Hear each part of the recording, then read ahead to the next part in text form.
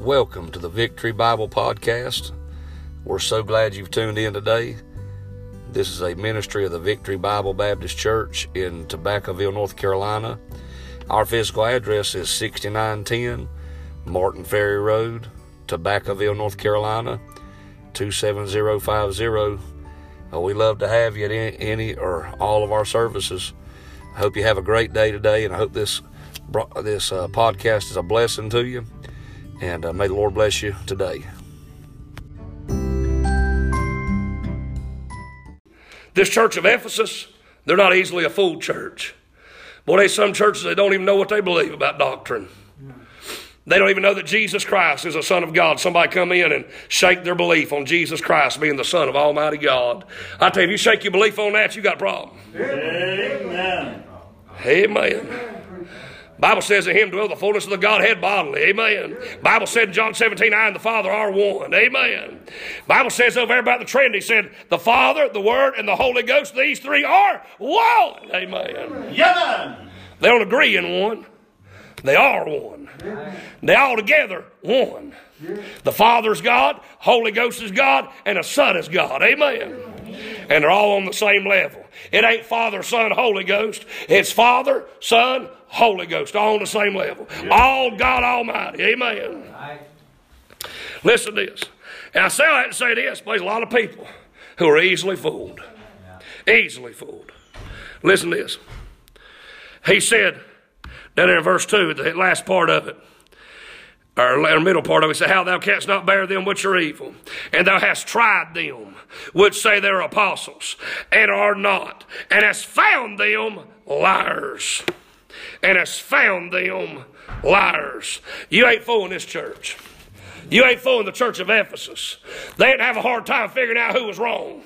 Hey, when they wasn't biblical, the church didn't have a hard time figuring it out. You know what, Victory Bible Baptist Church? We need to be a church that is so founded on the Bible and so hooked up in the book that can't nobody fool us with wrong doctrine. And we know what we believe and why we believe it.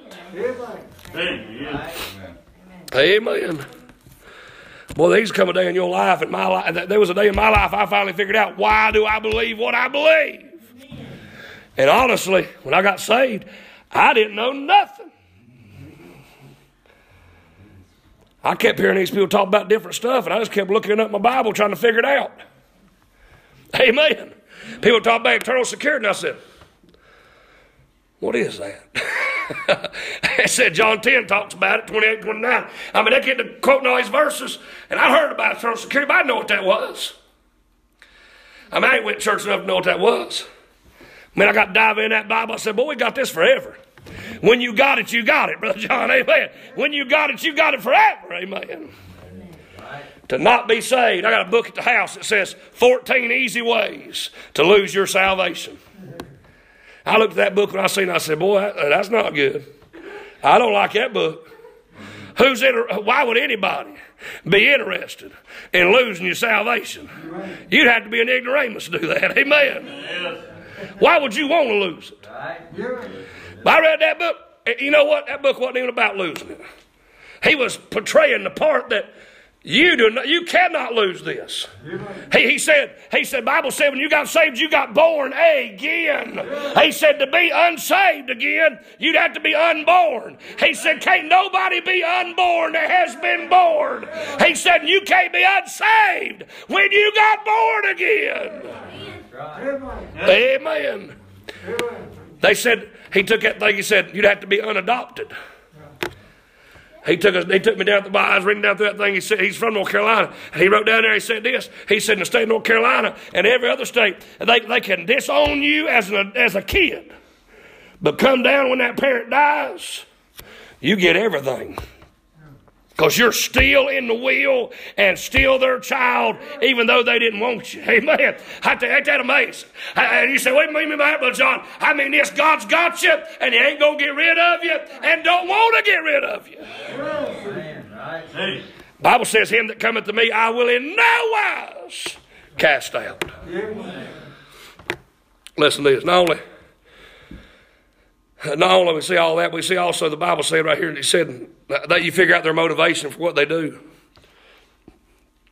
They even got a good motivation for what they do, which is good. Verse 3 said, and hast borne and hast patience, and for my name's sake hast labored. They did it for a good reason. They said, boy, I did it for the Lord. They've been serving the Lord. Ain't that what Martha was doing? But she forgot that good part that Mary was doing. She was doing a lot of work, but she didn't get down at the feet of Jesus and listen to his word and worship him. But a lot of people who are working real hard, they forgot to worship him. They do a whole lot for Jesus. They do a whole lot in service. Boy, they don't get down and worship him. They don't love him like they ought to. They don't serve him like they ought to. And that's where this church is at. We see not only all we've already seen, we also see the fact that God is against some things in this church of Ephesus. And I'll give you a few, I'll be done. Thought about, first of all, he's against. What he's against, the Bible said, nevertheless, I have somewhat against thee. I see the complaint. But then he said, because thou hast left thy first love, I see the choice. He didn't say because your first love left you.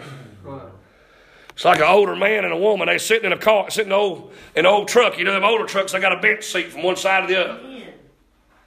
And man was sitting over in that bench seat, and his wife, when they got married, she's right up next to his hip.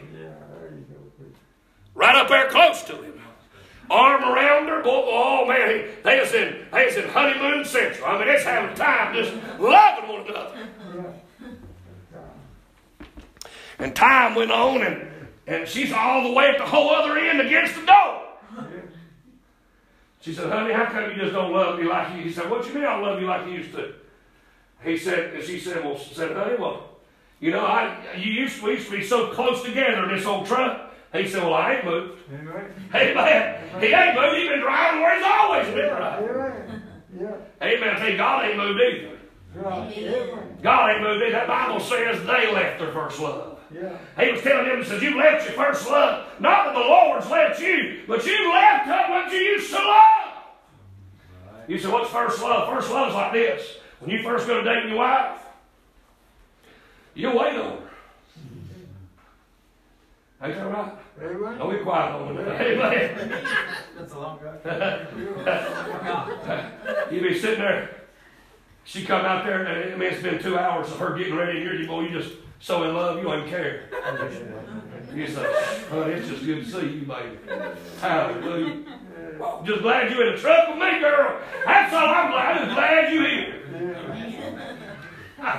Y'all know where I'm going, don't you? We're going to do marriage counseling after service. Anybody? I'm just saying, hey, listen. Might need some sense. Somebody help me too. Amen. Now listen, man. You do all that, but now let's go fast forward to how many years of marriage has went on. Amen. And now they're you getting ready for church on Sunday morning. She's getting ready. Are you kidding me? Are you serious? You mean it takes 30 minutes for you to get... Are you kidding me? Are you serious? I mean, I got up with this bird. I got up looked ugly, but anyway. But man, thank you, Miss Ann. I appreciate that encouragement. Amen.